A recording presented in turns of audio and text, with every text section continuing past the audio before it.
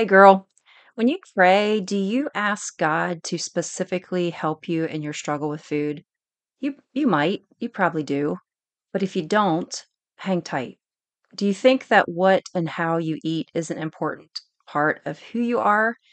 And when you're praying, well, I want to share with you in today's episode three different action steps that you can take in your prayer life daily that can help really truly make an impact on you, your heart, your life, how you see food, and how it impacts you. And it simply means showing up. So I pray that you will get out a notebook, take some notes, and really begin acting out these practical tools today. So stick with me. Let's dive in. Hey, girl. Welcome to the podcast She Breaks Free. I'm Tara Josie, a wife, mom, fitness professional, and recovered obsessor of diet and exercise. If you're ready to finally break free from what you're supposed to do and find out what's best for you, gain solutions on the diet that works for your body, and learn fitness strategies to change your health, this podcast was made for you. As always, you can find out more or connect with me in our Facebook group, She Breaks Free. Okay, it's time to put your big girl pants on, lay that cookie down. Let's get into today's show. Have you ever put God in a box? Like, really, your prayers have been so human sized, and you really don't have a true belief that God can do far greater, immeasurably more than you could ever think or imagine. Well, that is how I thought for many years, and always putting God in a box, like he didn't really care about the fact that I was eating the way I was eating. That really wasn't that big a deal. Like, why is that something I need to be coming to God with? Why is this important? Because it's just me struggling with food. It's not that big a deal. And, he is far greater than we ever.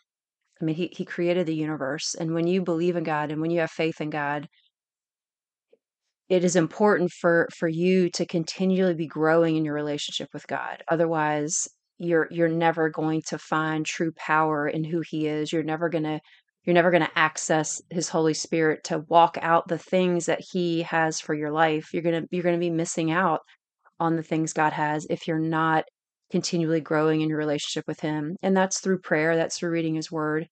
But for me, I went through such seasons of life where there was really no power in my prayer. There was really no belief in what I was praying. And, it did come to a point where that shifted for me, but I would just not really pray these powerful prayers that I really truly believed in. I was just so feeling like I shouldn't come to God with this part of my life. And I didn't think praying about it would really help. And I was just so ashamed to approach God. I really didn't want to bring it to him in all honesty. Just being ashamed of how I ate. It was really just being caught up in sin and not wanting to really come to him and say that this was an idol in my life. Food was an idol. Food was overpowering me, overtaking my thoughts. I was thinking about food way more than I was thinking about God. And so that began to convict me, and now it just seems ridiculous to me that I really felt like I couldn't come to God. But when you're in that moment, that's just how you think. And you can't come out of that unless God really does some work on your heart. He is always waiting for us to come to him. He is patiently waiting. He will never force himself on you. But you know what? If you seek him, he will be there and pour out everything that he can into your life to get you to the next step, to the next step, to the next step. He can't change it all in one snap of a finger because that wouldn't be how God works. We've got to learn to trust. We've got to learn to take small steps of trust to begin to change how our faith looks. Faith as small as a mustard seed can move mountains. That's what his word says. And I don't think we really truly understand that verse. And we don't understand that when we have faith in him, anything is possible because he's the God of the universe.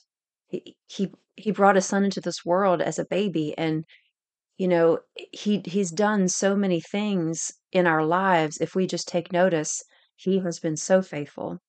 and he's waiting patiently for us to come. So what does your prayer life look like around this idea of your obsession with food, your fact that you always have to be on a diet, your obsession with losing weight, your obsession with, being anxious around food and not sure, what to eat, when to eat, time to eat, you're overeating, you're binging, whatever it is with your situation, with your journey, what of that are you bringing to God? What are you laying before his feet daily? We are so weak, but when we are weak, he is strong. And today I want to give you some action steps to take in your prayer life.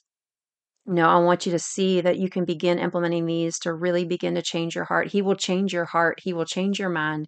He will change your perspective. And one day you're going to wake up and be like, wow, I can't even believe what God has done in my heart. And it's going to bring you such joy and such humility and such just overwhelming gratefulness for who he is and his grace. So, action step number one is intentional prayer. We have to be intentional with our time. And, we should be praying throughout the day, right? We should be just speaking to God, communicating with God daily throughout the day. But we do need, I feel like, some intentional time to begin our day, whether it's 5 minutes or 10 minutes. Maybe it's reading a scripture and, finding a daily devotional, reading some word, meditating on his word, and really seeking him for the day. This is how we start our day, to have a daily encounter with him. Right before you jump into everything that you have on your plate, give God full attention in a quiet, distraction-free place. For me, a lot of times our phones can be a distraction. For me, I actually use my phone in my quiet time because I use the Bible app and I do my daily, I've got a devotion on there that I found, and I do that. And it is important that we don't get sidetracked by if we see some emails in your inbox or you see a message somewhere, to not get distracted, but to totally focus on what you're doing. So if your phone is a distraction, maybe you need to actually pick up the real Bible and a hard copy devotional. You know what you need to do, but being able to do that in a distraction free place, quiet, before anybody wakes up, wake up 5 to 10 minutes before anybody else. Or if everybody else is awake, maybe you just need to go find a closet and go sit in the closet and get quiet for God. This is action step number one. Set a timer. If you want to make sure that you only have a certain amount of time, set your timer on your phone and give yourself 10 minutes. And when that timer goes off, that's your time you've devoted. And you may see over time that you begin to enjoy that and you want to make that time longer and you want to wake up a little earlier. God can do that in you, but start out with 5 minutes. Do what you can, but be intentional. That's number one. Number two is intentional prayers. So you've got to be focused in on truly what you want to see God transform in your life. First of all, starting every prayer, God gives us the sample prayer. The Lord's Prayer is how we should be praying. You know, beginning our prayer by praising him, thanking him. God, you are holy, you are holy, you are holy. I thank you and praise you for who you are, what you've done in my life, and what you're going to do. Secondly, is seeking him. God, forgive me for my sins. Show me what I need to do today to serve you. How can I serve you today? Show me what I need to do to step through and walk through this place where I am. This is where my struggles are. You know, so seeking him on all the things that you need to seek him on, and asking him to show you, give you the wisdom, give you the knowledge, give you the understanding of walking through where you are. And lastly, in that time of intentional prayer is to praise him. Finish it with a thank you, God, for providing all my needs. Thank you, God, for providing a roof over my head and for a wonderful group of friends or family. Or, it's your time to just praise him and thank him for everything. And a grateful heart goes a tremendous way in our daily life. When we have a grateful heart, things look much different to us. Step three, action step three, intentional honesty. And this for me is really getting to the place of not just coming to God with these surface level prayers, but coming to God with just the rawness of where you are. And if you just don't even have any emotion, it's as asking God to really break open your heart to really see your need, to see where you need to address things, that the pain, the hurt, the things that are so deep within you, you don't even realize.